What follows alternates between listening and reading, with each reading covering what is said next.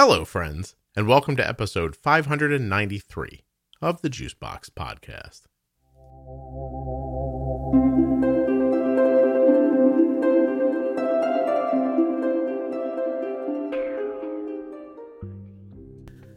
On today's show, we have Grace Bonney. Grace is the author of the best-selling books In the Company of Women and Design Sponge at Home.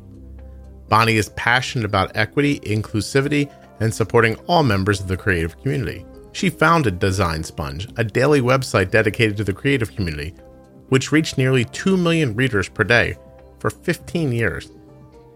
The blog's actually closed now, but it's been archived by the Library of Congress. Pretty cool. Grace was diagnosed with type 1 diabetes as an adult. We're going to be talking about that. We'll talk about her life, about being creative, about whatever questions come up in my head. That's kind of how this always goes, right? We'll talk and then I'll say something and she'll answer and you'll have a good time. Please remember while you're listening that nothing you hear on the Juicebox Podcast should be considered advice, medical or otherwise. Always consult a physician before making any changes to your healthcare plan or becoming bold with insulin. You can find Grace's latest book, Collective Wisdom, Lessons, Inspiration, and Advice from Women Over 50, wherever you get books.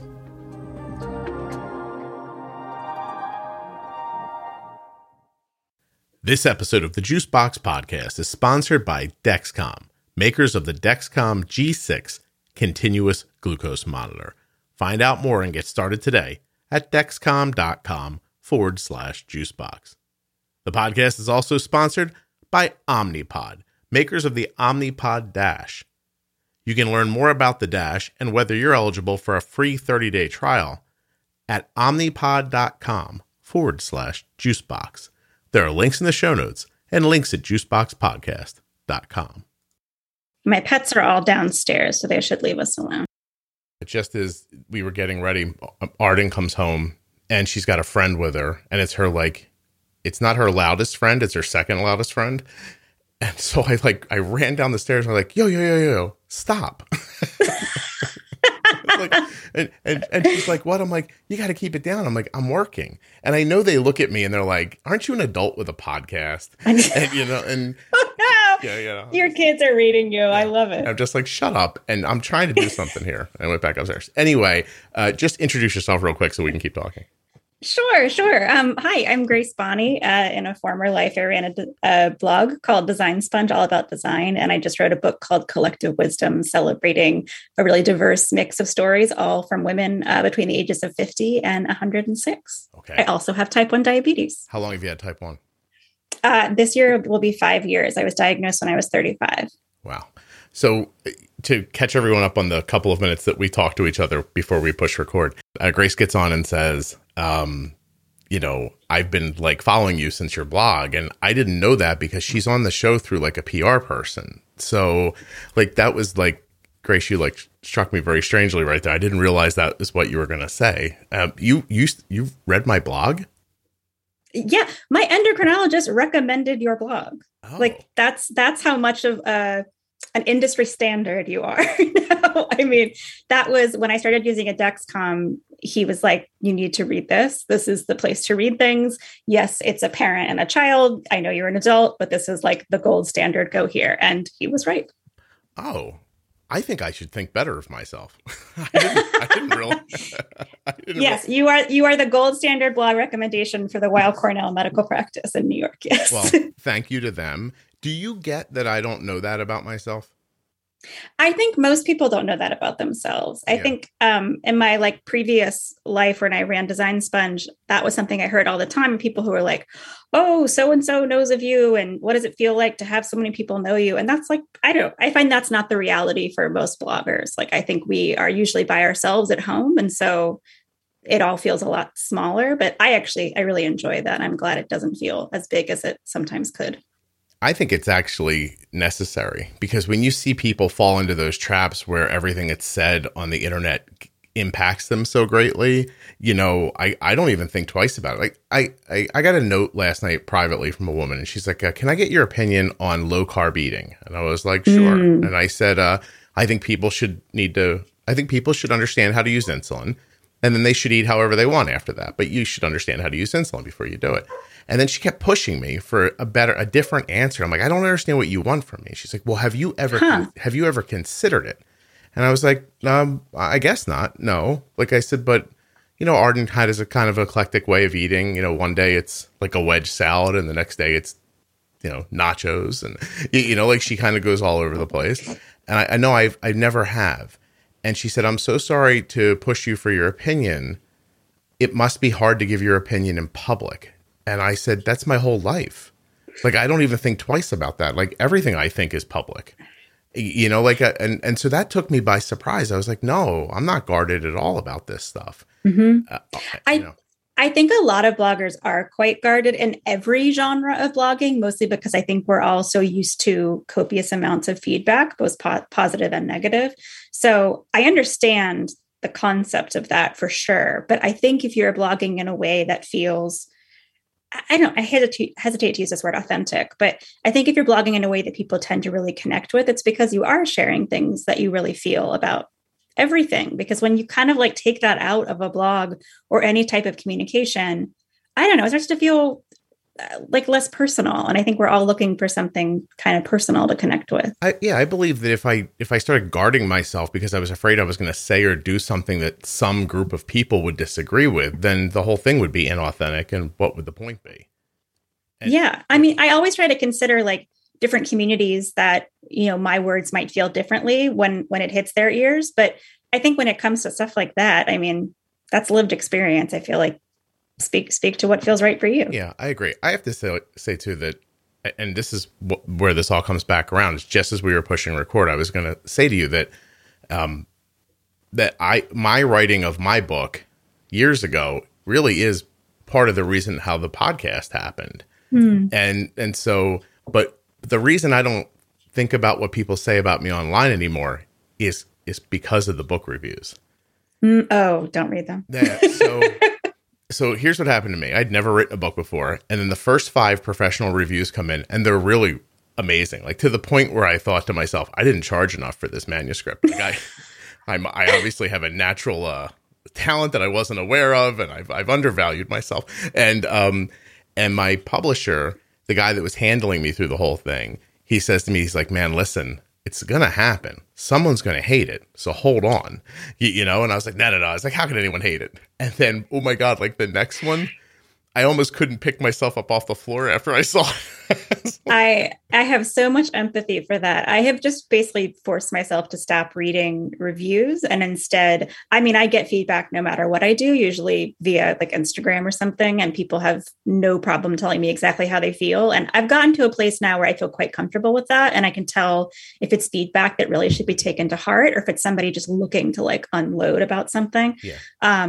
But yeah, it's tough. I don't even bother with Amazon reviews. My wife writes books as well, and she reads all of her Amazon reviews. And I think that is bonkers because it's just people who, for the most part, really just want to let loose because it's kind of anonymous, and people on the internet can be wild. It taught me that if I wanted to do this thing, like say something out loud in a place where just anybody could hear it, that I couldn't go back and care what they thought of it. Like I just had to do the best job I could with it, and it would land on them how it would, and that part was out of my control. Because this first bad review, this person hated me, everything, the words, the order I put them in, you know what I mean? Like it was just my thoughts in general. And I was like, how could the first 5 people have liked it so much? And then when they started coming back, like they were, back and forth, I love it. It's fine. It was good. It was at least a quick read. That one hurt.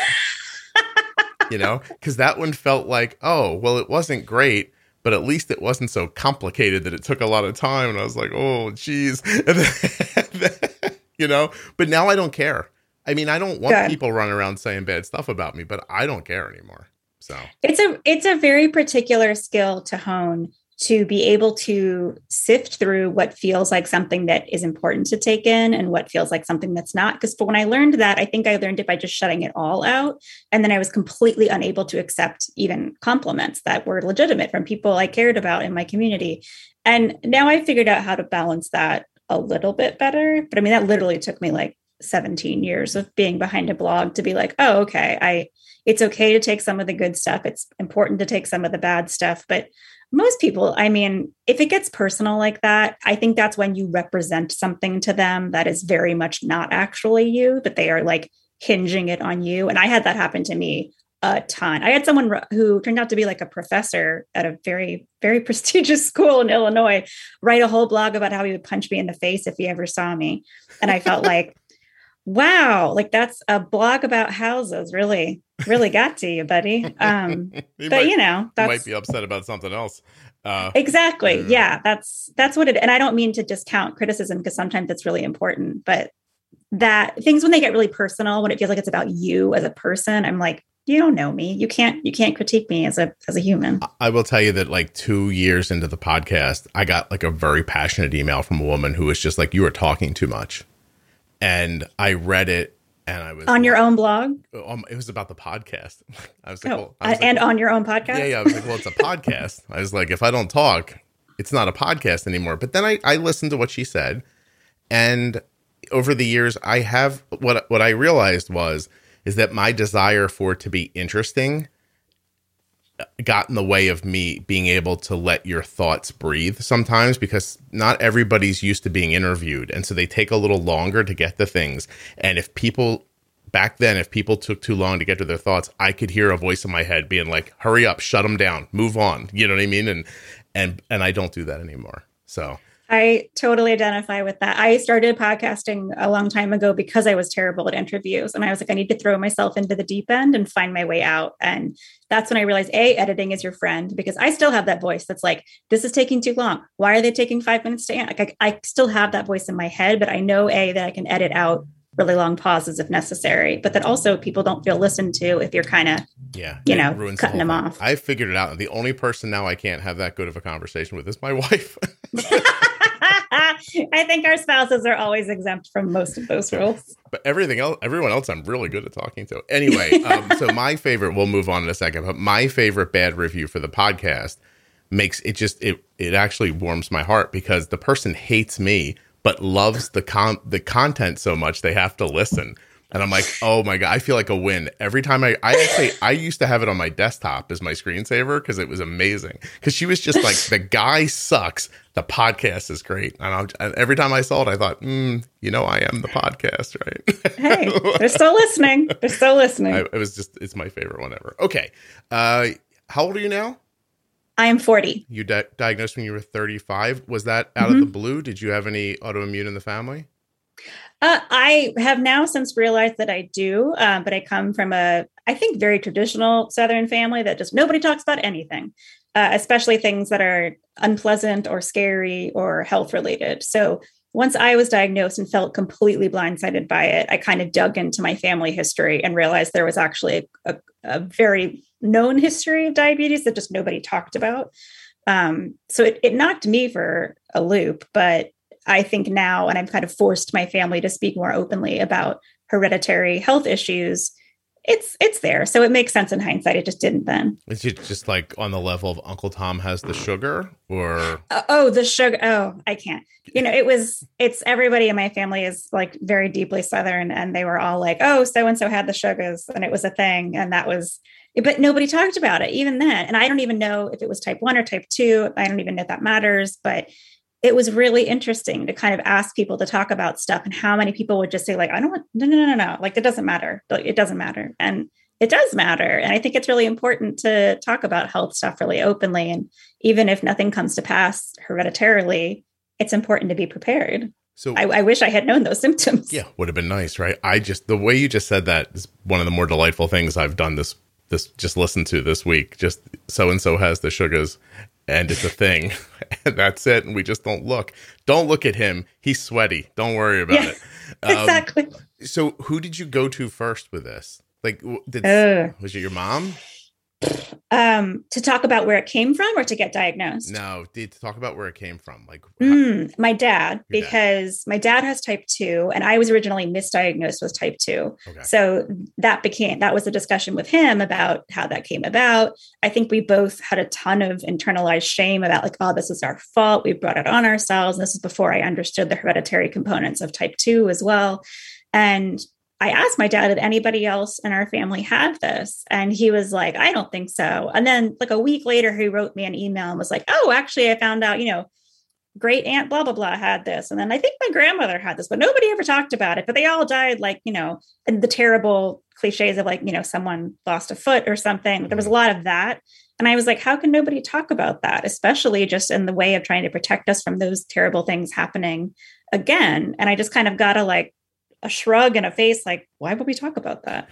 So I didn't have it. It wasn't me. A lot of my work is undoing family patterns of silence, but it's very Southern. Yeah, no kidding. Okay, so 35. I mean, that's in my mind, that's almost past the age where you think anything's going to go wrong, right? I've done so much research now into later in life diagnoses, and it's fascinating how many people are diagnosed like in their 60s. And when I announced it online on my old work platform on Instagram, I heard from so many people who said like my mom, my dad, my grandparents got it like in their 60s and 70s. And they, also were misdiagnosed because it's so overlooked. And the GP that I went to at the beginning stages of my diagnosis, even after I came back with the diagnosis for type 1, when I sought further advice, he said, oh, do they still actually think you have type 1? Because that's impossible. Adults don't get it. And I was like, I really think you should perhaps like update your medical knowledge. Like this is a problem. And I've since switched doctors, but that doctor insisted there was no way I had it. And I was like, okay, I don't need to go to you anymore. What part of the country was this? I live in the Hudson Valley in New York. So like 2.5 hours north of New York City. I see. I don't think it matters where you go. You're going to find people with bad. I'm always compelled to tell people that a friend of mine is a doctor. And he has an age cutoff for doctors that he'll see for himself personally. I found myself eventually found like an incredible endocrinologist in New York City that, I travel 2.5 hours to see a couple times a year, who's like a Doogie Howser type, like incredibly young. He also has type 1. And I find having a doctor with type 1 has been a game changer because he is so up on medical tech. He's up on advancements in every type of medication possibly related to type 1. And so that is a real gift and a huge privilege. But I think even like where I live there, when I was first diagnosed, there was a 6-month waiting list to even get in to see like one of 3 endocrinologists within 3 hours of me. Yeah. And I was like, this is nuts. So that's why I went into the city and was like, well, it's not hard to find somebody there, but that's been worth it because I think the awareness of technology is really important because it's a huge part of this. I really take your point because I think that, within reason, I'm sure you could stump me on something, but I think you could come to me and ask me any kind of functional daily question about diabetes, and I could either answer it or figure it out while we were talking about it. I constantly tell people who are newly diagnosed to find a seasoned type 1 diabetic because they will probably know way more about this than any of your doctors will.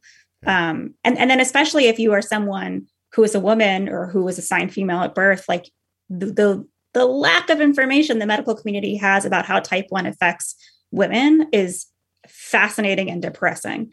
And my doctor, who I love, is still kind of like, oh, well, I don't know why that happened. And I was like, well, could that be related to hormones or like something else in my cycle? And he's like, well, maybe. And I'm just like, oh, wow, we don't really study this very much, do we? Your girl parts are confusing to me. Yeah. And so right. It's interesting to speak with other people who have type 1, who've kind of just done that research on their own. And I learned more in like the first 6 months of my diagnosis from just other random people on the internet who had type 1 than I ever did all the original doctors I saw. 3 nights ago, I was getting into bed and I look at Arden's blood sugar before I go to sleep. And I looked at it. I thought, ooh, it's trending lower than it has been for the last 3 days. And I texted her. I'm sure she loves this. I texted her, is this the first day of your placebo? Mm-hmm. And she said, yes. How did you know that? And I said, I can see it on your CGM. So we're going to back off your basal a little bit overnight. And, that was it. Like, and I could just tell from, it just, I don't know how else to put it. Like I pulled up the Dexcom graph. I looked at it. I thought about the last 3 nights prior and I was like, oh, she's getting ready to get her period and she's not on the hormone now. So here's what's about to happen. And it is really fascinating. In general, the medical community cares very little about women's bodies and how hormones affect them. But it's very unique with type 1. And I think it's been important for me to reach out to just a wide range of women to talk about all the different ways that can affect things, especially women who have had children. That's a nightmare to navigate. Did your professional, like some of your professional life lead you to think that, do you believe? Because you seem supremely interested in talking to women. So yeah, that's a big part of what I do is I find the best research, and obviously this is like qualitative and not quantitative research, but I really like doing anything that involves talking to a wide range of really diverse people from different backgrounds, different identities, different parts of the country, just to see how that affects their experience of something. And that's everything I did at Design Sponge. That's everything I did with this new book, Collective Wisdom. And it's how I figure out everything. It's like, let me ask a large amount of people who may have had a slightly similar experience to mine and to see how that was different. And if I can learn anything from it. And if I do, how do I share that with other people? And so I have like a running email and sort of DM chain going in my life of people who are newly diagnosed with type 1 as adults. And I have like a huge FAQ sheet I send to everybody that's just culled from all of those kind of informal interviews over the years. And I'm really grateful for it because I still have friends who have type 1 whose doctors just do not take anything seriously and just don't even care to check in. So I think it has to be kind of a community-led thing, as you well understand. Yeah, as you're saying that, I thought that is kind of how I think of the podcast now. It's just it's a listenable FAQ list.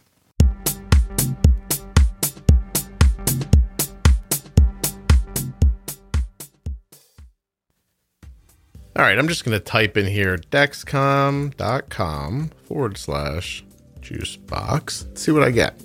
Ooh. It's a pretty web page. It says that you could make knowledge your superpower with the Dexcom G6 CGM system. I find that to be true. It goes on to say, now with the Dexcom G6 continuous glucose monitor. Wait, that's not what it says at all. Well, hell, I can't read. Let me just tell you. The Dexcom G6 continuous glucose monitor does something that is just amazing. It tells you what speed and direction your blood sugar is moving in. So the number, your blood sugar is 131, let's say, and it's moving down. Has a little arrow, and the arrow represents a speed. So you can see 131 moving down 2 points per minute, as an example. That is valuable information. You can set limits on your app to tell you when you get to a certain number. For instance, I get notified when Ardent's blood sugar goes past 70, like on the way down, or when it goes above 120 on the way up. You can pick whatever numbers you want. This way, you can make management decisions when you want to, and not just arbitrarily like, oh, I'll test again in an hour and a half after I eat or something like that. You can actually say, I'm going to make a bolus here for this meal, and if I should get over 140, I want to know. If my blood sugar starts dropping quickly, I want to know that too. It has alarms for, like, you really should go to the page and take a look. Dexcom.com/juicebox. The Dexcom G6 is FDA permitted to allow for 0 finger sticks.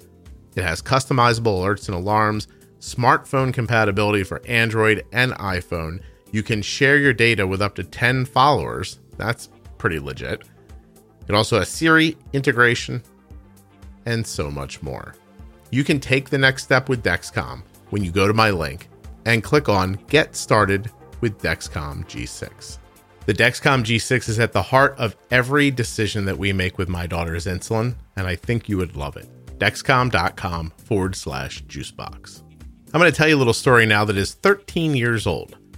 My daughter was 4, and we didn't want her to start school without being on an insulin pump. So we went to this insulin pump, thing that our hospital put on. And in front of us on a table were all the available insulin pumps. And the Omnipod caught my eye immediately. Tubeless. It looked different. It looked better to me. I thought at the time, like, I didn't really know the difference between tubed and tubeless. It just sort of made sense that it would be better not to be attached to something than to be attached to something. And so we started with Omnipod on that day. That was, 2000 and, maybe 8? I'm guessing 2008. That makes sense. Yeah. Because Arden's been using it for like 2008 plus 10 is 18. It's 2020. Yeah. That sounds right. She was she was 4 years old. Well, sorry. This is getting confusing and not selling many Omnipods. Omnipod.com/juicebox. Here's what you can do there. You may be eligible for a free 30-day supply of the Omnipod Dash. You should go find out. You could ask them for a free demo so you could try a pod on and see what you think. And Omnipod promises. The music's coming at an end. I'm going to have to talk past the music. I apologize. Omnipod has something called the Omnipod Promise. And here's what it is in a nutshell. You can start with an Omnipod Dash today or start with Omnipod today or whatever, and you don't have to worry about missing out on the next big thing. So if you're a person who's thinking right now, well, I do want an Omnipod, but I'm waiting for the next big thing that they do. I don't want to get started now because I'm afraid I'll get stuck with whatever I start with. That's not true. Omnipod promises that you can update to their latest technology as soon as it's covered by insurance. Terms and conditions apply, but they promise. Omnipod.com/juicebox. I'm telling you, it's one of the best decisions we've ever made. Head over and take a look. There are links in the... Boy, I can't talk tonight, huh? There are links in the podcast. Oh boy, let's try one more time. There are links in the show notes of your podcast player and links at juiceboxpodcast.com to Dexcom, Omnipod, and all of the sponsors. I am sorry that you had to suffer through that. Really? Yeah. I mean, absolutely. That's what it... Oh, wait, does that sound show up on there? Sorry. What happened? I didn't hear any sound. Oh, okay. I'm sorry. For some reason, my school email just popped up. No, it's fine. We'll ignore that. Well, no. So I want to go backwards then a little bit. So yeah. I don't know if this is going to seem reasonable to you, but like, what was your first adult job? That's a good question. What was my first adult job? I guess technically my first job over 18 and I worked in college, but I guess after college, I worked for a record label, which was terrible. But I thought was going to be like my entree into the world of the music scene. And I was so excited. And then I ended up hating it. And I worked for a really small label in Brooklyn, New York, that was a subsidiary of Atlantic Records. And they randomly took on Mike Gordon, who's the bass player from the band Phish. And I was at the time a recovering hippie. And so they assigned me to that case. And I will just say that working anywhere near the band Phish cured my desire to ever work in music again. So I left the music world and got a job in PR, primarily for a company that covers, furniture and design brands. And then from there, I started my blog Design Sponge, which was all about home and design and the creative community. And from there, I just kind of did projects as I was interested. And like I did some books and some magazines and a podcast, and I did that for 15 years. And then I closed that down, I guess, about 2 years ago now. Yeah. So I understand the PR thing. What'd you go to college for? I went to NYU for 2 years and studied journalism, hated it, and then transferred back to a school in Virginia called William & Mary, where I'm from. And then I majored in fine art. Both of which, what am I going to do with that? But I ended up with building a blog that was all about writing about the creative community. I ended up kind of making a mashup of both of those majors. Mm-hmm. And I'm an only child, and I was raised to be quite self-sufficient. And so I think I realized that both of those kind of half degrees weren't going to serve me super well. So I would have to figure out something on my own. And I did. I think I was quite scrappy in those early years. And you kind of have to be living in New York. How are you going to pay rent? Everything is incredibly expensive. So yeah. I was always freelancing 5 different things at once to try to just stay out of debt, basically. And it ended up working out. I think I was in the right place at the right time with the right content. And that's kind of a blog unicorn when it happens. And it allowed me to do what I loved for 15 years, which was awesome. Yeah. Isn't it? It's such an amazing feeling, because I launched my blog, I think in 2007, at the very beginning of 2007. And there were, I found out later, 2 or 3 other diabetes blogs at that point, but no more. And really? I didn't even know there were that many in 2007. Yeah, there were Curry's, George's, Scott's, mine. I think those were kind of the first ones. And then, but then after that, in the years that came after, at some points there were up to 5,000 type 1 diabetes blogs. And I had no idea. Yeah, you just come to realize it's it's if had I started later, it wouldn't have mattered. Like it would, like the niche would have been filled already, I guess. And you could come along and do great work and maybe better over what people are doing, but it wouldn't matter if you come in at the wrong time. It's all timing. It really is. I think most bloggers don't want to admit that, but I will fully admit that like I incredibly benefited from being an early adopter, including with like social media. Like I remember setting up like Instagram accounts and things like that before anyone thought that that was worth anybody's time. And, you know, being somewhere first, or at least being a part of the like early crop of adopters, has everything to do with the way a brand can grow. Maybe you won't laugh at me, but the other night I contacted someone who does my podcast hosting. And I said, should I be putting this podcast on Substack? And he goes, what? Like, no one has asked us about that. And I was like, well, I didn't stay in this game this long by asking after it's happening. I'm like, I'm wondering now, like, is that something that can be done or not? I don't even know if I want to do it, to be perfectly honest. But like, is it possible? And he goes, I'll have to find out. And I was like, okay. I was like, because that's not, you don't wait for a thing to become a thing to jump on it. It's too late by then. Yeah, very true. So Design Sponge, how long did it run for? 15 years. And that's a legit, I mean, I've been through the site, which is closed now, but still available to people. Is that correct? Yeah, it got archived in the Library of Congress, but we're leaving it open for a few more years. So it's still accessible online. And I think I lost track of, I think it's like 18,000 posts or something. It was at its height, I think we had like 20 writers. But for the most part, it was like a core group of 10 or 12 of us who wrote. Grace, you are in the sticks in New York, aren't you? Yes. Can you hear the fire? I can hear the fire siren. Yeah.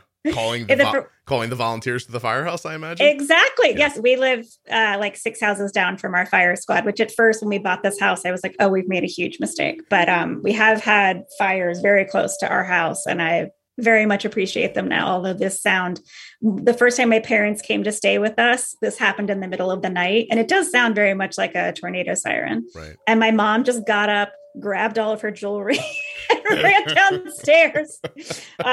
So I'm quite accustomed to this. It will stop in a second. But yeah. Your mom just blows past you with her pearls in her hand looking for the base. I'm also just like, what nice jewelry was she bringing with her? But yes, she was also like, forget everybody else. I'm out. I don't know where she thought she was going. Ran you guys over.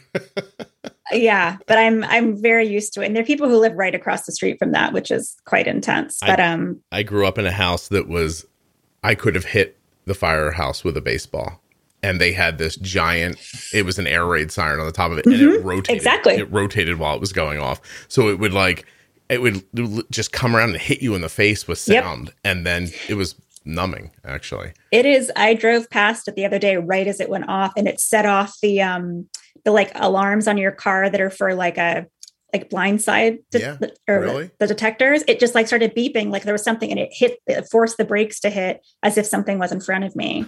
And it was just the sheer like volume or the vibrations of that noise being so close. And I was like, ooh, I believe yes, this is quite loud. Okay. So I'm sorry, I got waylaid there by that. But so Design Sponge is a business. I mean, it employed people. It kept you floating. Why does it stop eventually? I stopped it on purpose.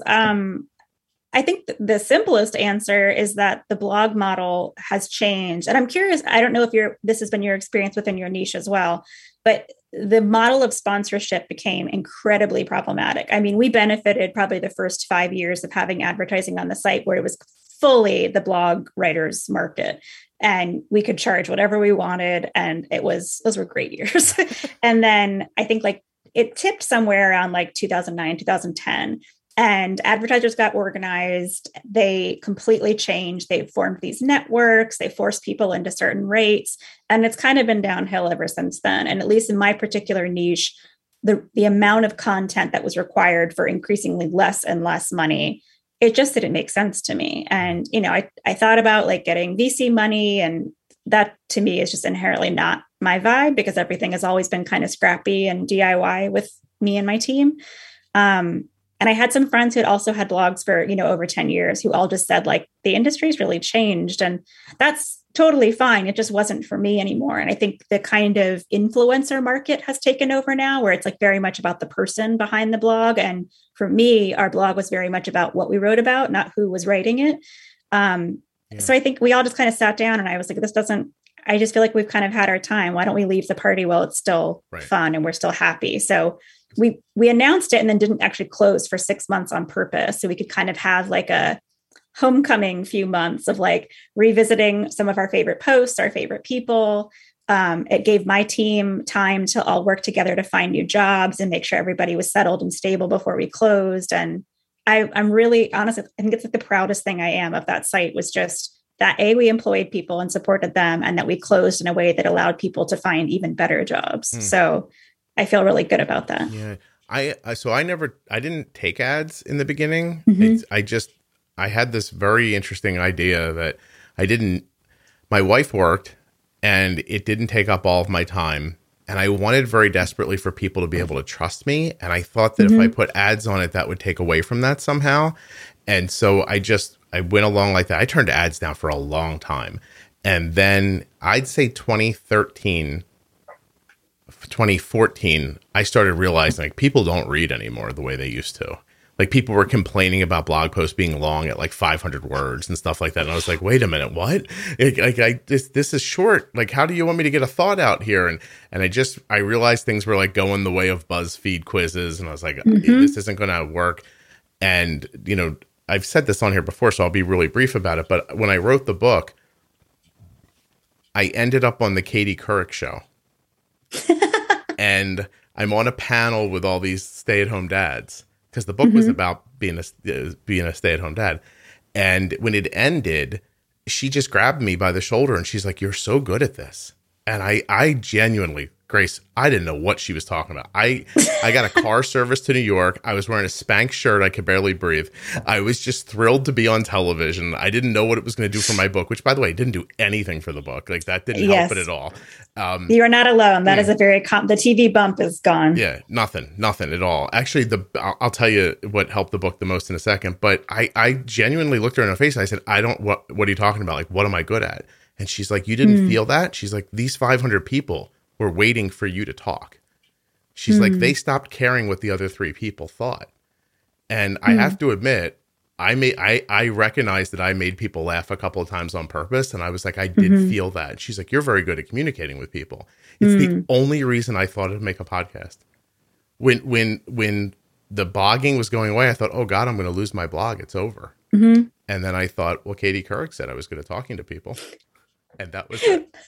That should just be like your blog banner. At the top should just say, Katie Couric said I'm good at talking to people. I keep hoping she'll hear this. because I also did something for her online content where I told the most inappropriate story at CBS News Studios, which they completely cut out of the interview. But later producers told me that people were watching on their computers privately, but they weren't going to put it in the piece. Oh, that's funny. So anyway, that's the only reason that's why I made the leap, because I just thought, like, I have I always call it like a fat kid mentality, but I just think if I'm good at something, everybody's good at it. Like I didn't have a ton of self-confidence growing up. And so hearing somebody tell me that this thing that I just thought was, I don't know, I thought everybody could do this, you know, and to find out that might not be the case. And then, it's blown up from there. Whatever the blog used to be, the podcast is like times a million. It really is interesting. It can be a really nice place to like figure out what you like about yourself, what you're proud about. I think it's a kind of a nice idealized way to think that we all figure out the parts of ourselves that we like by just listening to our own voices. But sometimes it helps to have other people point it out. And I think that's something that I definitely learned from blogging, was skills that I didn't know I had that I'm now quite proud and happy to have. And now that I'm in my post-blog life and I'm in grad school to become a therapist, and I'm realizing that these skills you learn blogging, they actually have like many real world applications that are great. And I thought, like, after I closed my blog, I was like, what the hell am I going to do? Like, I have these very weird niche set of skills, but I think, as I'm sure you're finding too, like learning to be a good listener and to be curious about other people, that's a really valuable skill. Yeah. I didn't know, but I'll take it because to your point, what I was saying earlier is like I never took ads on the blog because I didn't need to. But when the podcast became popular and it ate up all of my time, I said to my wife, it was actually my wife, she's like, that thing better make money or you better stop. And I was like, okay. So I started taking ads and it's become a real business now. And I didn't expect that either, to be perfectly honest. Yeah. Maybe one day I'll be a therapist. Hey, I'm quite interested in focusing on like medical settings and in particular working with families like whose children have gotten diagnoses and like how you process that and how the family adjusts to that. Because I think there is this very interesting niche of like, I think in particular in families who have kids that are diagnosed with chronic diseases and illnesses, like it's super challenging. And there aren't a lot of people who understand that. And I think your blog and that community speaks to that need for understanding and connection and basic information. Yeah. And when it comes to the therapy world, it's the same thing. Like nobody ever sits down with the entire family and goes, yes, it's just your child that's been diagnosed with this, but this is going to affect all of you. And let's talk about how we integrate that, how to, make sure everybody's voice is heard, but how to like find your new version of normal. Like, I think that's a very important niche of just general support systems that's a little lacking right now. Yeah. We handle that the medical community and people in general, we handle that about as poorly as we handle everything else.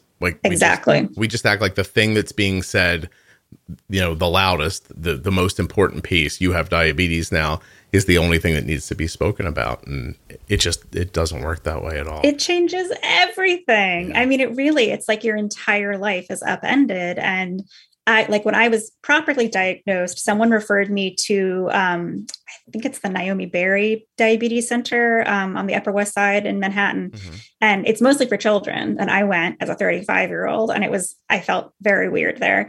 And even that I thought was like, oh, well, all my prayers will be answered. They will have every bit of information, every bit of tech. I will understand everything, even in that setting, which I think is one of like the best settings you could be in.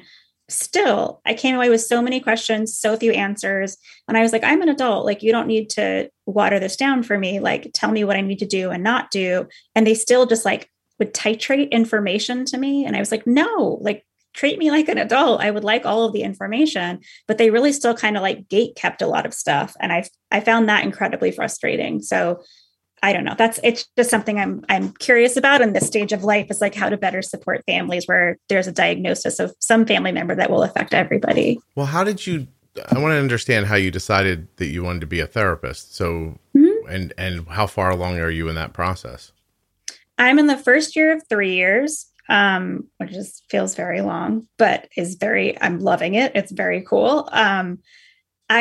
I think probably the last 6 years of Design Sponge, I became far less interested in the stuff we were writing about. So I didn't really care about like furniture, products, even houses anymore. I didn't care about any of the things that were the main reason that I started the blog. I became way more fascinated by the people. So I wanted to like really ask the families in these home tours, like really deep personal questions. And I started a podcast so I could have these more nuanced conversations with entrepreneurs in particular.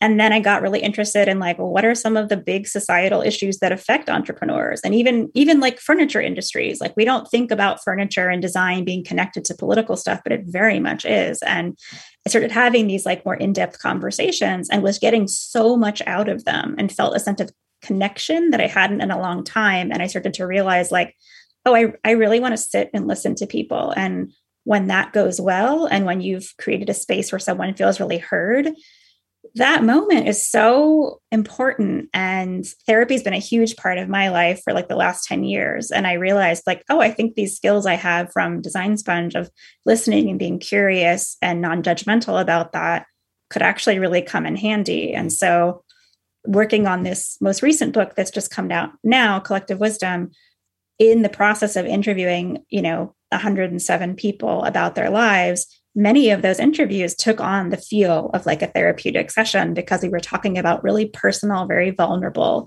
life moments. And the fact that they all trusted me with that, I think gave me the confidence to finally apply for grad school and take the leap. And I'm really glad that I did, because it feels like a really exciting new chapter where I imagined it as like, oh, I'm throwing away everything I did at Design Sponge. But no, like those skills have been a very clear thread into this next chapter. And that's a really nice feeling. Yeah. I interview somebody almost every weekday. And it's crazy that you're saying this because yesterday, I'm not lying, yesterday I interviewed a 25-year-old girl. And in the first kind of 15 minutes of our conversation, she felt a little like nervous. So I was trying to ease her into it. And then I started picking away at like, she seems anxious. Like this maybe, is this like her normal level? And started talking about it and going through it and asking. And instead of just keep driving the conversation back to diabetes, I just started asking more questions about that. I was like, hey, I got to ask you, is like, you know, is your mom an anxious person or your dad? And then we figured out who in her family was anxious. We figured out that she relates to her mother over anxiety. Like they both run out to like fear porn the news and then run back to each other, you know? And by the time we got done, she's like, this was like therapy. I feel great. And I was like, oh, cool. And then she sent me an email this morning thanking me for it. And I was like, wonderful. Like I'm glad you feel better. And she had ideas. Like I was like, you know, maybe stop watching the news for a week and see what happens. You know, like, can we just talk? They're not any grand ideas. They're just things that won't come out in your everyday life talking to the people who you're always around, you know? And I leave those conversations very energized. My daughter makes fun of me when I come out of here because she's like, you're all jacked up. I totally understand. I think especially in this kind of internet life we all live now, you know, the connections you make with people online are very real. I don't discount those at all. But there is something different about being able to like really connect with someone one-on-one and to have someone feel safe to maybe share something that they haven't before. It's a really nice feeling. And it's not like there are plenty of therapists in the world for the most part. I'm going to be, you know, one of 10 million white women practicing as a therapist, but I also really have gotten into figuring out alternatives to therapy as well, because I don't think talk therapy is for everybody. It's incredibly expensive. And I've been doing a ton of research in like private group therapy and support groups and peer-to-peer counseling. And, you know, at the end of the day, I kind of came away being like, yes, I think therapy and licensed therapists are a really important part of any support system. But I also think sometimes just talking to somebody who is really listening to you has the same effect. And I think that's what it sounds like you experienced. And it's really meaningful. I can't tell you how much I've taken from making this podcast. It's I used to say a lot more than I do now, but if the podcast helps you, it helps me way more. I know that might be hard to imagine, but it does so many different things for me. It's a time capsule about diabetes for my daughter. It's, you know, and helping people makes me feel amazing. And so there's like that part for me. You know, a lot of people don't get to make money doing something they enjoy. You know. Most people don't. Yeah. Right. So there's and it has the added benefit of actually helping people. So. Yeah, it's really like to be able to provide, like service journalism has always been where my heart is. Like, how do you provide information of any type that's actually functional for people? And that matters a lot to me. And I find myself even doing that now in grad school, as I'm constantly like building websites and blogs for people in my class, just to be like, oh, let's gather all this information that's useful for other students that could be helpful. Let's gather resources and find like a clever way to display them that are fun that people will actually use. And I think if you're somebody who really enjoys sharing information, like there's an endless amount of ways to do that. And blogs and podcasts are a really fun and very accessible way to do it. I agree. Oh, okay. I'm sorry. We got pretty far away from this. So you got diabetes 5 years ago. They thought you had type 2 at first. Yes. Very common. They said, oh, you're too old, which I've had people on here in their 60s who have been diagnosed for the first time with type 1. So that's a myth. But only 5 years ago. Do you leave with good technology? Oh, no. The first appointments? Absolutely not. No. I was diagnosed with type 2, and I think I lived with that for like maybe a month or a month and a half. And they sent me home with metformin, which like destroyed my stomach. And I felt terrible. I was eating like just salad and constantly running, and I could not get my numbers down, and I couldn't figure out why. And I felt terrible, and I kept losing tons of weight. And I went back to my GP and I was like, it's not working. And he was like, well, obviously you're lying about what you're eating then. And I was like, nope, I am not lying. I would like to fix this. You will not find a more dedicated patient than me. Like, come on. And a friend of mine who has a son with type 1, because parents of kids with type 1 are the greatest resources ever. She said, like, Grace, I think you need to go get your C-peptide test and see if your body's even producing insulin. Like, I don't think you have type 2. So I went and found an appointment at Weill Cornell in the city, not with my current doctor, but with a different doctor in the practice. And I just walked in the room and he was like, you don't have type 2. Look at you. Which at the time I felt quite comforted by that. I now realize it's like a little bit of fat phobia. And, thin people can have type 2. People who are heavier can have, I don't think all that is quite as connected as people tend to think it is. But he immediately like gave me a blood test. And I think like a day later he called and he's like, hey, you have type 1. Like you should really like find some resources for that. And they referred me to the Naomi Berry Center in Manhattan. So I went there. They told me about all my tech options, but said I wasn't ready for them, which I found problematic because I'm not a little kid. Like I'm an adult. I can very much adjust to these things more quickly. So I ended up having to find another doctor, I think like a month later, who is the endocrinologist I use now, who I found through a friend of a friend of a friend. And he was like, oh, absolutely. Like if we can get your insurance to cover at least part of this Dexcom, like you need to do it. And I had a real hesitancy at first. I was like, I'm going to feel like a robot. I hate this. And I did hate it at first, but it helped assuage like the fear I had about going really low overnight. Mm-hmm.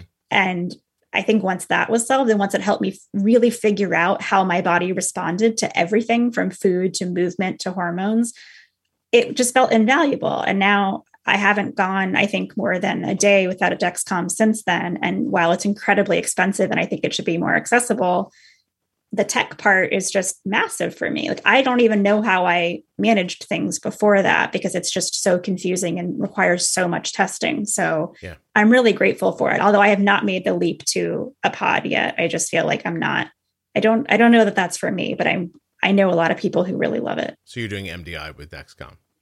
Totally. I know a lot of people do really well with that. Were you married at that point when you were diagnosed? I was. Mm-hmm. Yes. How did that impact your relationship, or like how involved does your wife get with that kind of stuff? Because you're an adult, like, you know what I mean? Are you like, help me, or are you like, leave me alone? I crumpled like a wet blanket when I got diagnosed. I mean, I had a pretty traumatic diagnosis of like nothing was working. My GP was a total jerk. And he kept saying I was lying about everything I was doing, and that's why nothing worked. And then he immediately said, like, this is going to cut 15 years off your life. Why would you say that? But he told me that, and I panicked and I lost it. And I spent like at least 2 weeks just being like, well, there goes the rest of my life. This is going to be terrible. And my wife is the best. She's just the best. And she went into like crisis mode and was like, all right, let's get all the books. Let's do all the reading. Let's figure it out. I read every book ever. I unfortunately read a book that like advocates an incredibly stringent like keto diet. And I thought that was the only way to manage anything. I look back now and that was just way too intense for me. But she went along with it immediately and was like, we're cleaning out the house. We're getting rid of all the things you can't eat. We're only going to stock things you can eat. She writes about food and is a very good cook and used to be a private chef. And so she took care of food without even asking a question. And I think aside from somebody, I mean, I would say she probably has the familiarity with type 1 that you do. Like she is very aware of everything. My Dexcom is attached to her phone. So whenever I'm away or go on a trip by myself, she's super plugged into all that. So I literally could not imagine how much harder this would have been without her. Like I didn't even have to say anything. Yeah. She just was like, this is us. We're doing this together. How do we do this? And, I think that at some point, and probably a very long time ago, she really needs support of her own. And I'm always trying to find better support systems for spouses and parents and people who live with this, because it's very stressful and it comes with a lot of anxiety. And, I'm always trying to support her to get the support she needs, because I know that she can't maybe complain to me about how stressful it can be or how scared she was about, a particular low that happened or something like that. So I think the people who live with people who have type 1 deserve their own support as well. Yeah, no kidding. Hey, listen, I'm going to ask some, you just said a lot of really thoughtful things, and this next part's not going to seem thoughtful, but is she really tall or are you short? I am short. I'm 5 feet tall. I think she's like 5'8". Okay. I think of her as tall, but I think of everyone as tall compared to me. Did you approach her first? No, she wrote me an email after I wrote a coming out post on Design Sponge. and asked me out, and we got married 4 months later. Wow. Because I was going to say, good job if you got her. But Yes, I am vice versa. Incredibly lucky. She did well too. That's not what I'm saying. But I just like, wow, did you just like, she's got that, like, she's very statuesque. And like those women are sometimes hard to approach. Do you know what I mean by that?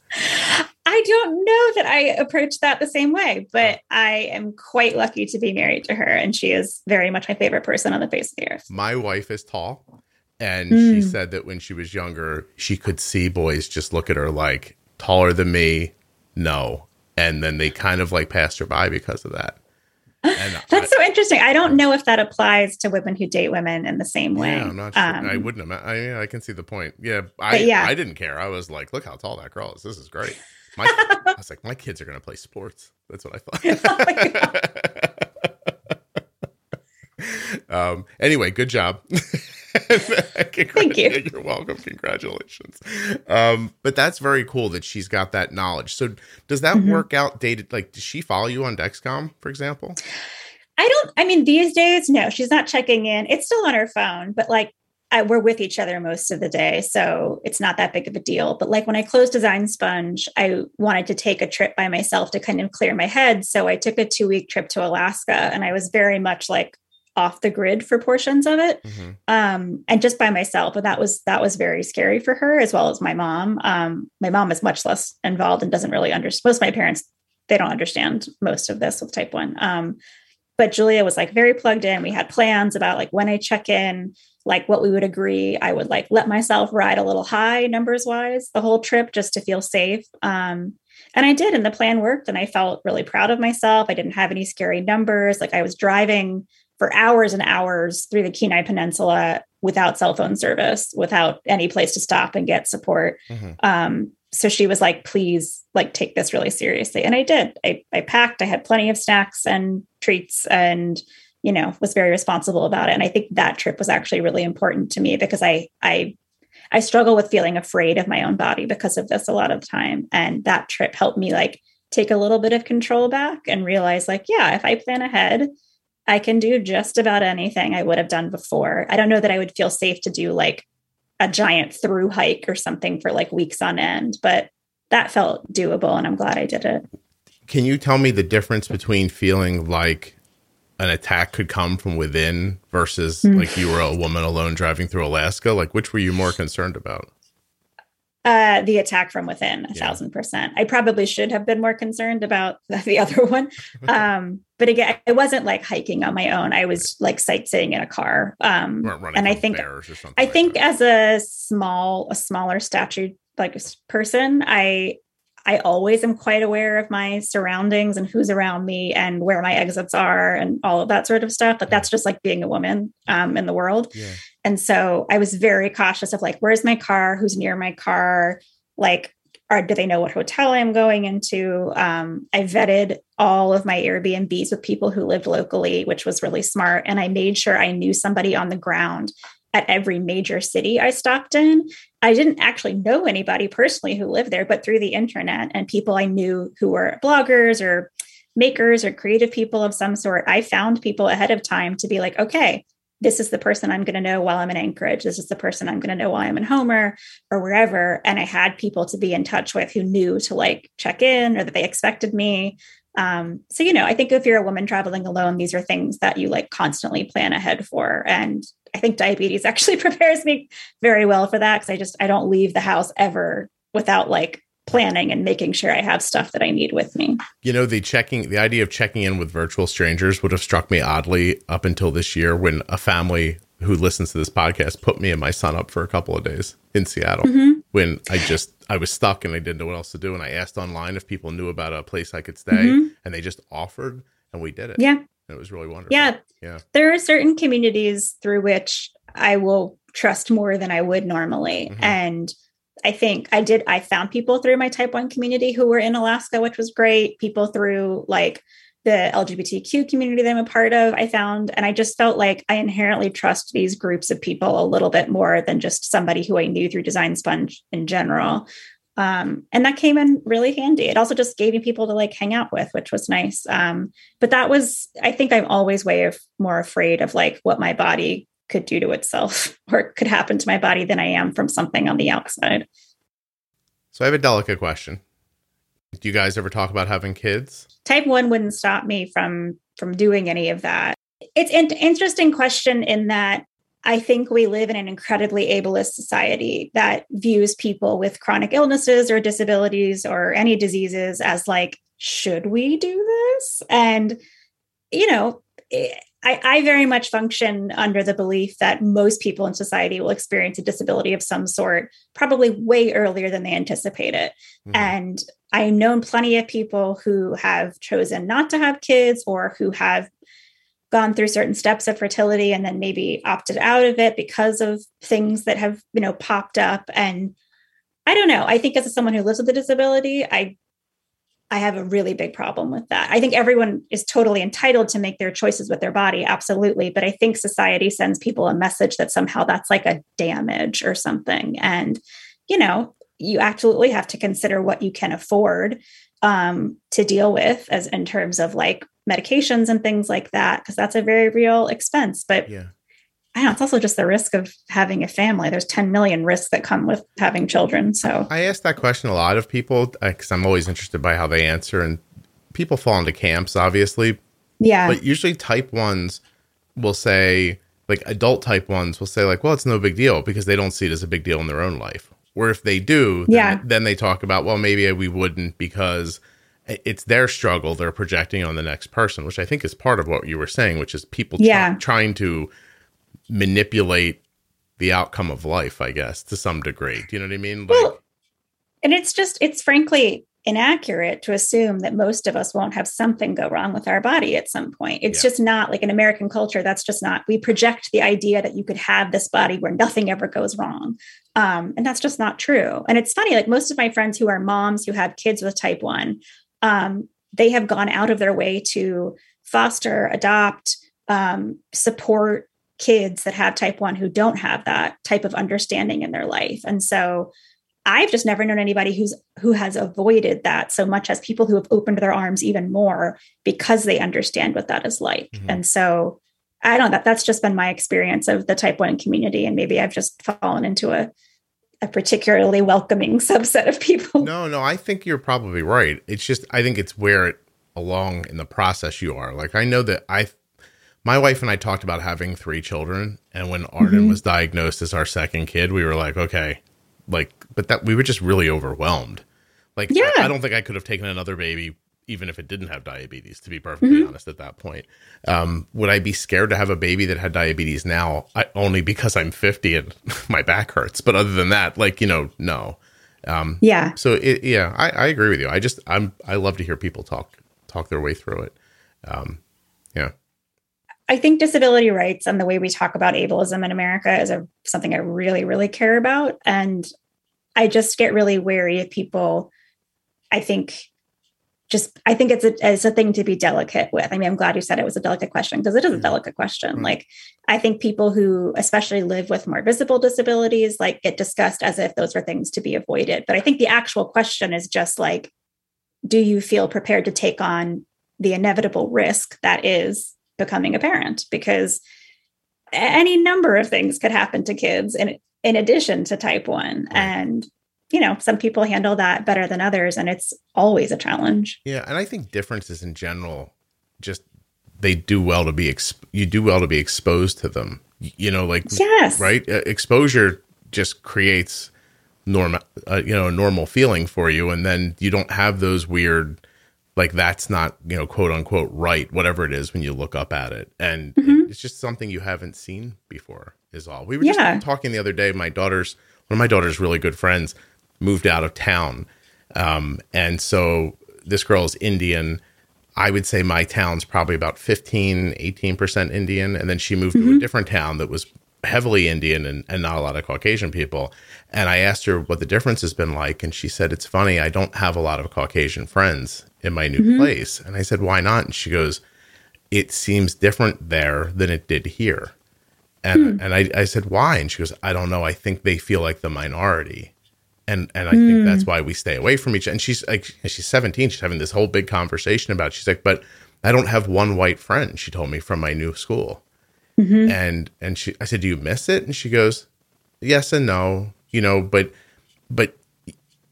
as it's happening, I watch my daughter, who grew up in a pretty mixed place, and she doesn't understand why any of this would be important. Like, she doesn't care what people look like or what color they are, sexuality. None of it matters to her at all.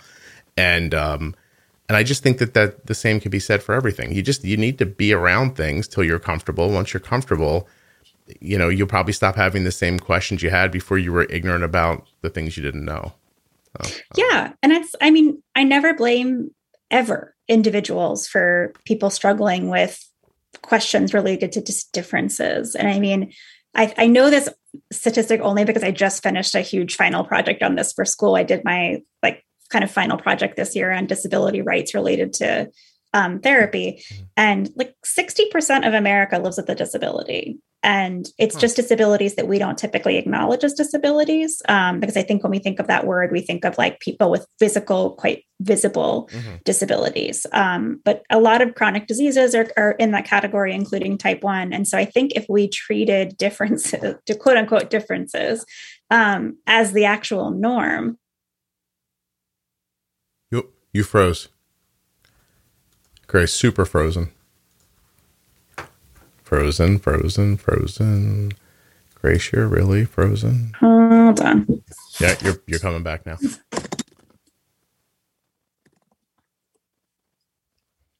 Okay. Can you hear me? Yes, as the norm. Okay. Yep. Okay. All right.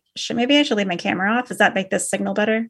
I don't know. We were great right up until then. Okay, cool. It's probably just rural internet. Yeah. I think what frustrates me so much about the way our culture likes to handle people who are slightly different is that we separate people, and we make it seem as if those differences are minorities or are so rare, or specialties or special needs and all of that. I hate that. Far more of us have something that is different, or I don't know, something that is just considered by mainstream culture to be less than desirable, but we actually all have something like that. And if we actually connected with those things and saw them as widespread as they really are, I think we would have more of the support that we need, because instead we kind of go oh, that's not desirable. That disability is a problem. I'd rather find a way to get that out of something. And I don't know. I'm very much a fan of making people realize how much differences are actually the norm. I think of it as a light switch culture where people they just want to go to the doctor and say, there's something wrong with me. Give me a pill. I want this to be over, or tell me what to do so it can stop. And maybe that thinking permeates a lot of different things. You look at something that's different, you go, that's different. I just get it away from me. I don't want to have to learn about a new thing. I just want my happy little cycle to keep cycling through.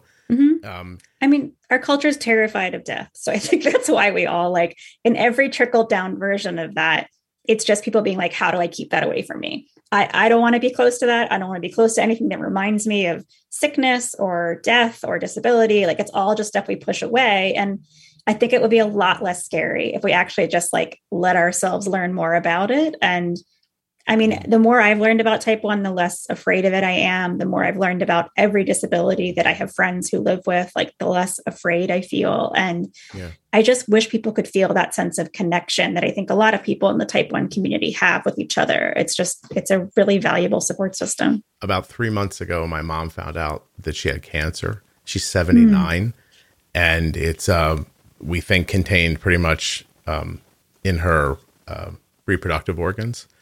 And so it took a couple of weeks to find out what was going on. And she just kept during that time telling me Scott, I just want to know what's happening.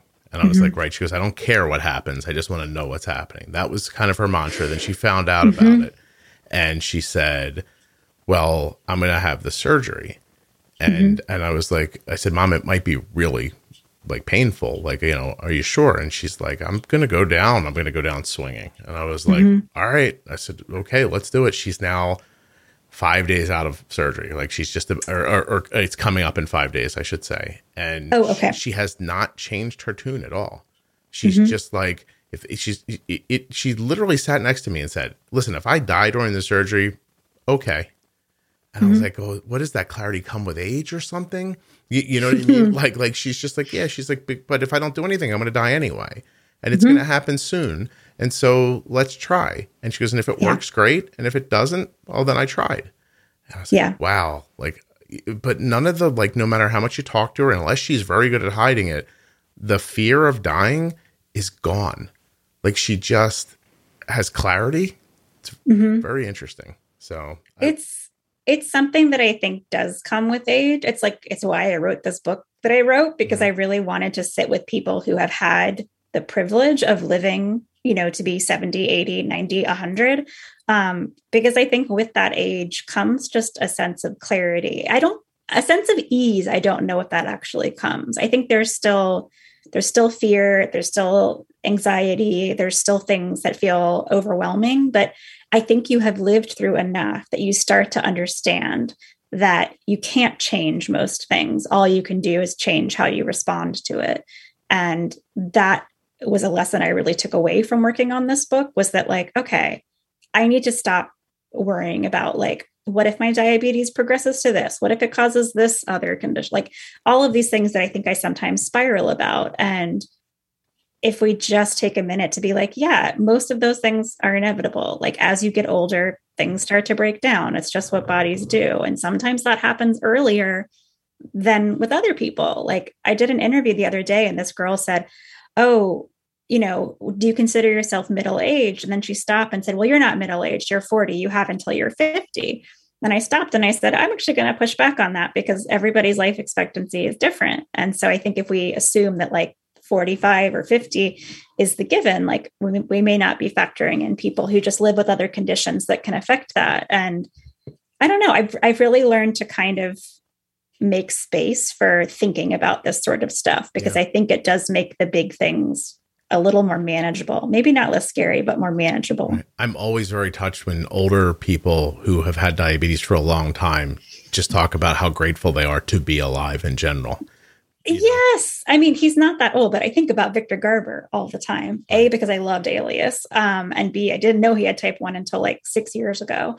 And I like sought out all these interviews with him about like what it was like to grow up in a time where there were no resources or technology or anything like that. And it's a completely different thing. So to be alive and have type 1 and to have a body that's still mostly functioning, it's amazing. And I find that, like, I hate the word inspirational because I think sometimes that like is a little patronizing, but I just really appreciate that there are those voices in the community. And I wish we actually highlighted them a little bit more in the type 1 community in favor of like young, famous people like the Jonas Brothers or whatever. I really think it would be nice to hear from people who like have some road behind them when it comes to dealing with this. Somebody just asked me today if I was going to ask a famous person to be on the podcast. I was like, I don't really care. I'm like, I don't know. Like, I don't care. But in the very first year of the show, so episode 43 is with Victor Garber. Oh, I didn't know that. Oh my God, I have to go back and listen now. Okay. I don't know how good I was at this 6 years ago, but I remember having so I can tell you my Victor Garber story, which is I got him set up. He was filming something in Vancouver. It was coming up on Christmas. I was very new at all this. We had this amazing conversation. It ended, and I realized that I had recorded my voice and not his.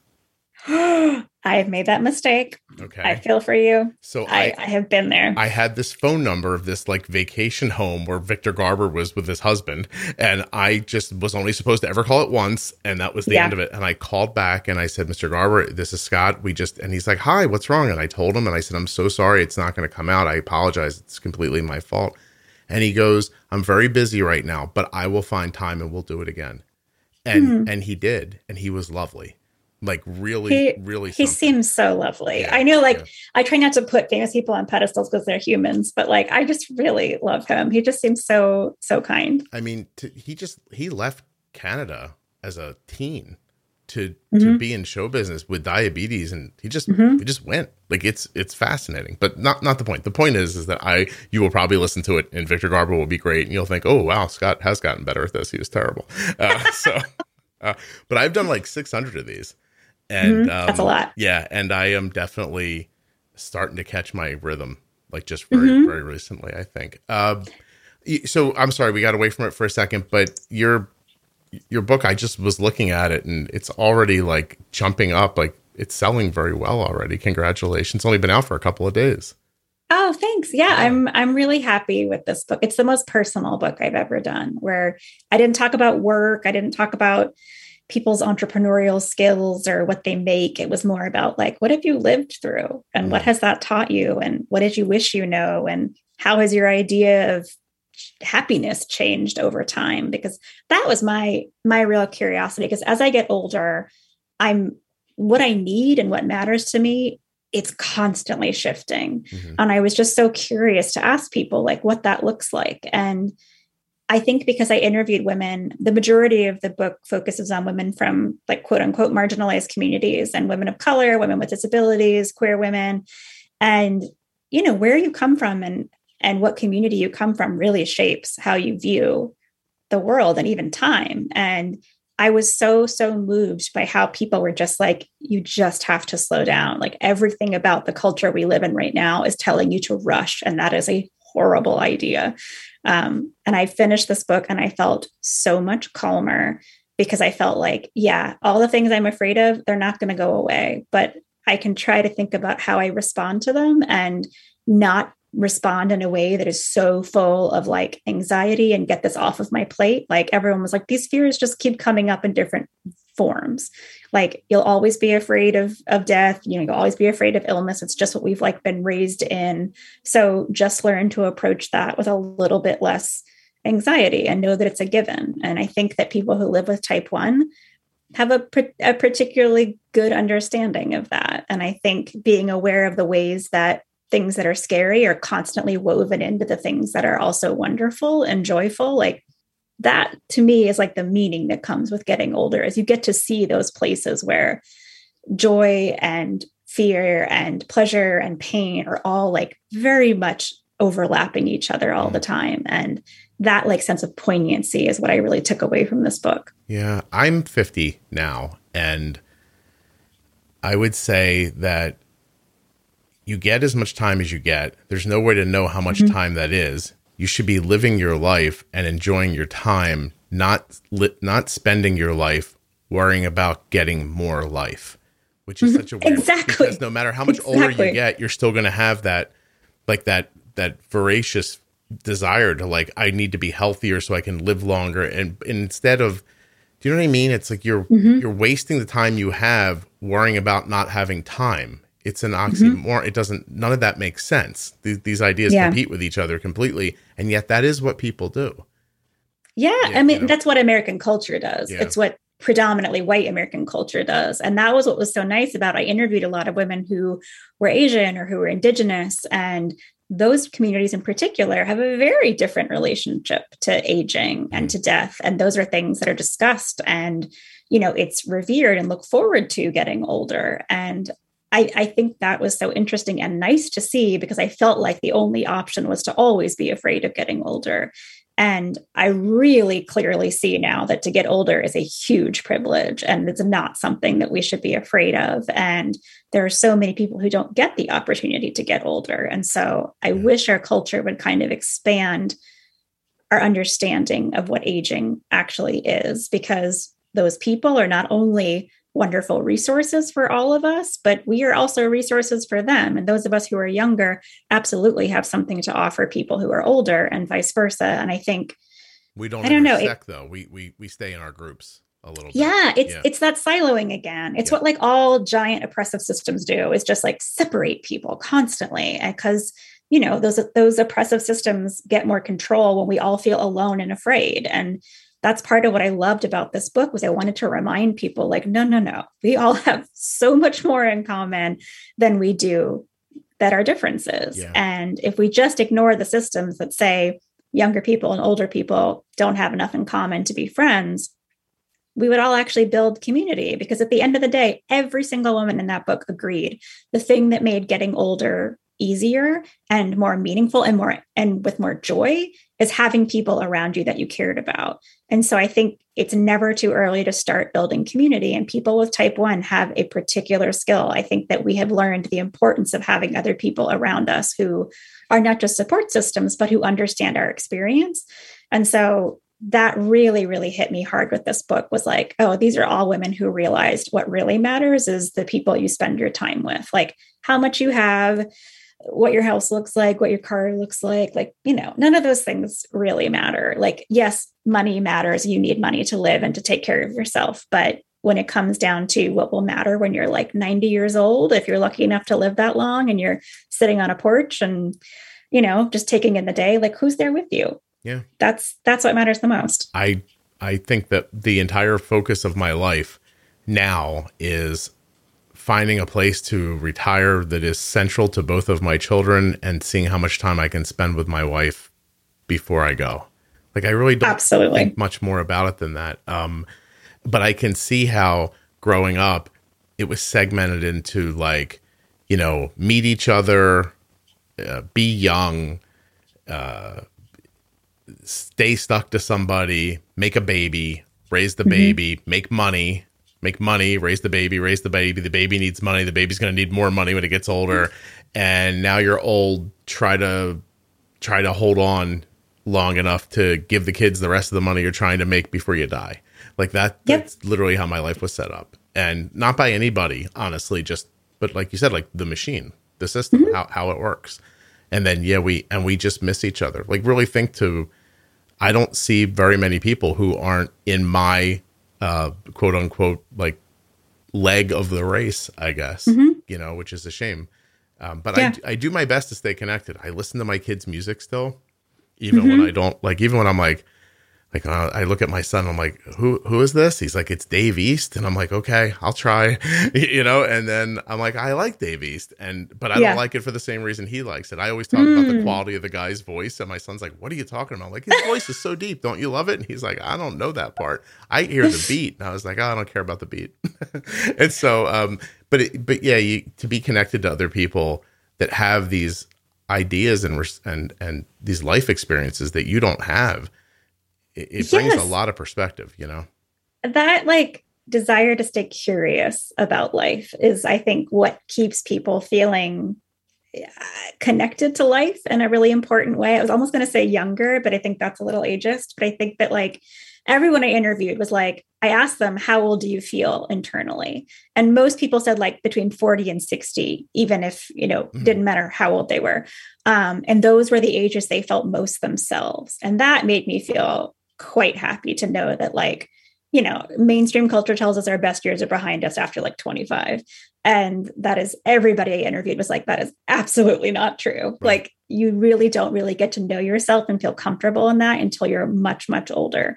And I really appreciated kind of the reminder that really good things are to come. And the more that you invest in finding the people that matter to you and trying to find more ways to connect with them, like the more you get to enjoy those years. And so, I know that there are many members of my type 1 community that will absolutely be with me if we all are lucky enough to make it into our 80s and 90s, which I hope we are. Those people are friends for life. Like we can get in fights and get mad at each other and we still are there for each other. And I don't have a lot of friendships like that. But I think when you have something in common, like this disease in particular, like it really unites you in a way that's very important. Yeah. Well, I 1,000,000% agree with you. And I will tell people collective wisdom, lessons, inspiration, and advice from women over 50 is available now. I would imagine everywhere books are sold. I'm looking at it on Amazon, but other places, right? And they should definitely buy it because I'm going to get it from my wife, who is a very head down, working hard white lady who always tells me as soon as this is done, then I'll have time. But she's been saying that for 30 years.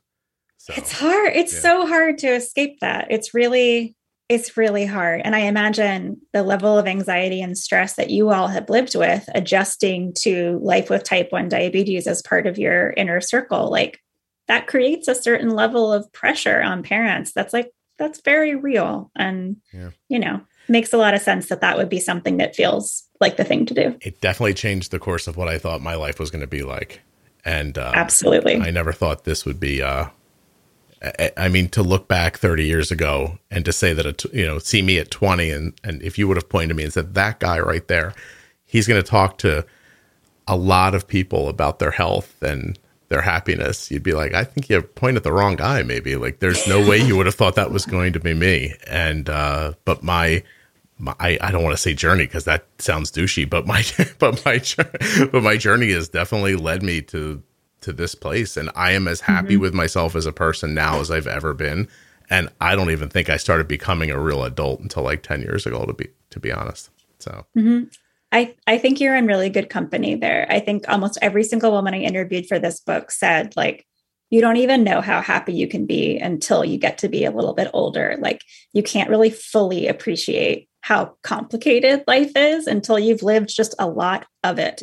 And I think most people are like, man, if you told me at 18 or 20 what I'd be doing at 50 or 60, I would have just laughed you out of the room. But knowing now how that actually feels to be that age, like, it's a form of wonderful you didn't even know existed. And it's also so much harder than you even imagined. But, you know, with age comes the understanding that you can take on much harder things than you thought you could. Some of the stuff that I've overcome, it keeps making you feel like even though you're older, you feel more invincible. I can't imagine something that could happen that I couldn't get through at this point. And I have to say this too, with a great amount of thanks to, through the middle of my life, really. So my son is, oh my God, my son's almost 22. So when he was born, I quit my job. I was a graphic designer at a credit union, and I quit my job to raise my son, to stay home. And I had what I think most people would classically consider to be a female experience raising children. And it absolutely changed me. And I mean, I'll tell you that it was about a year into it when I started recognizing that there were things that my wife would have just kind of known to do that I struggled to understand. And that somehow by me not understanding it, I was stealing my son's experience and my wife's experience because she wasn't getting to have it, right? So I was having it. And so now she loses that and he loses her being with him. And I thought, well, I have to figure out what this all means and be that person. And so now I like the joke, Grace, and I don't think I'm far off. I'm basically 2 ovaries shy of being able to give birth at this point. I'm almost a lady. Like I cry when the kids are nice to each other. You know what I mean? Like I worry about the things that you would classically imagine that a mom would worry about. And I think it's enriched my life a lot.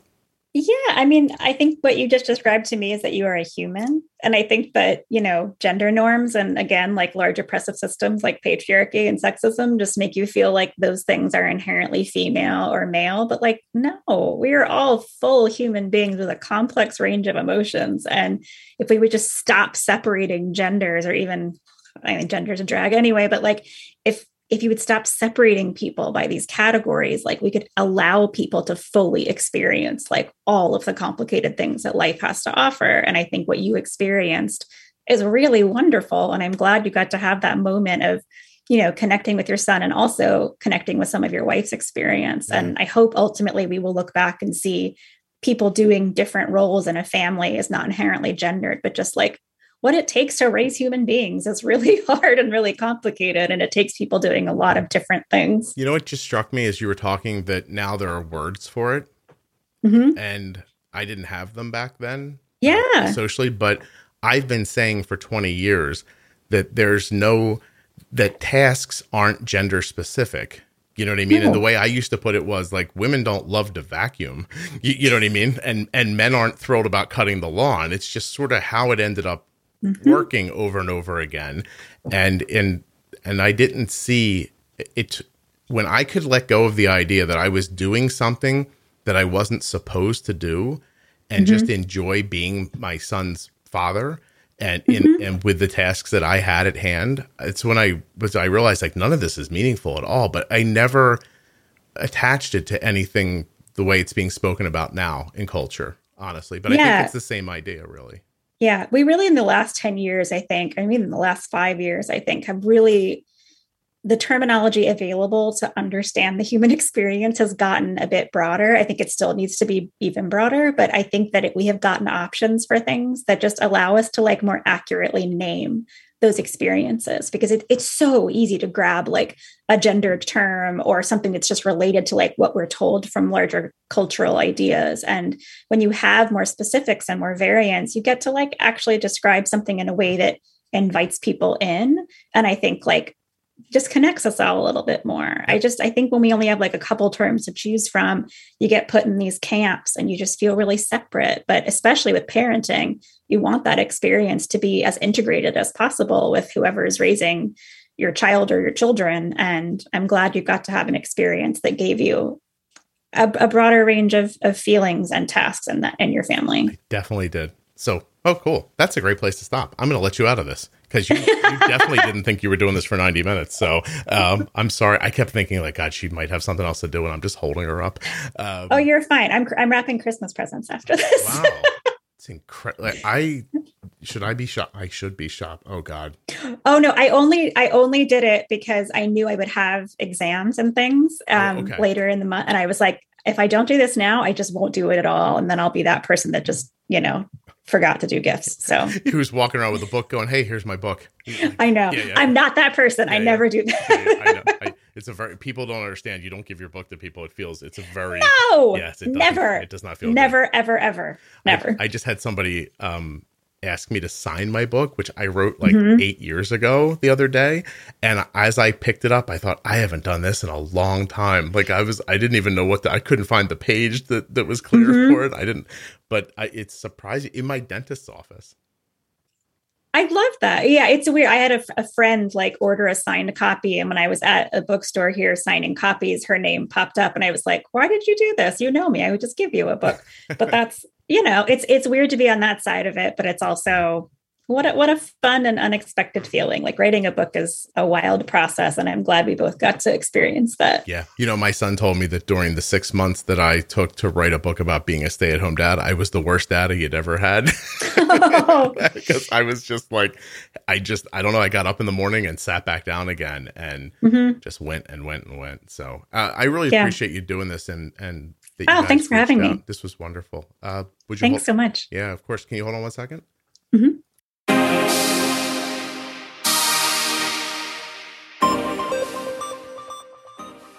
Well, first, let me thank Grace Bonney for coming on the show and for being so delightful. Thank you, Grace. Check out her new book, Collective Wisdom, Lessons, Inspiration, and Advice from Women Over 50. I'd also like to thank Dexcom, makers of the Dexcom G6 continuous glucose monitor, and Omnipod, makers of the Omnipod Dash and the Omnipod Promise, for sponsoring this episode of the podcast. Go to Dexcom.com/juicebox to learn more about the Dexcom G6 and get started today. And to learn more about the Omnipod, go to Omnipod.com/juicebox. See if you're eligible for a free 30-day trial of the Omnipod Dash. Now see, I hit that perfectly. One try. I don't know what happened earlier. I was all discombobulated. This is pretty much it. Thanks so much for listening. I appreciate it very much. When you share the show, leave a great review. Don't forget to join the Facebook page, Juicebox Podcast Type 1 Diabetes. I feel like there's something else I should be telling you, but instead I'm just going to say thank you. The show grows when you share it, and it's really growing. Just the other day, the show had the second most downloaded day in the history of the podcast. It's, finishing its 7th year, so that's pretty impressive. What else? I don't know, honestly. This is the part where I just feel like I should be thanking you for 20 minutes, but then it sounds like I don't mean it and it gets uncomfortable for me to say, but I really do appreciate how fervently you listen and share. It means the world to me. I'm super happy that you like the podcast, and super happy is not a way an adult talks. So this is pretty much over. Bye. Oh, I'll be back soon with another episode of the Juicebox Podcast.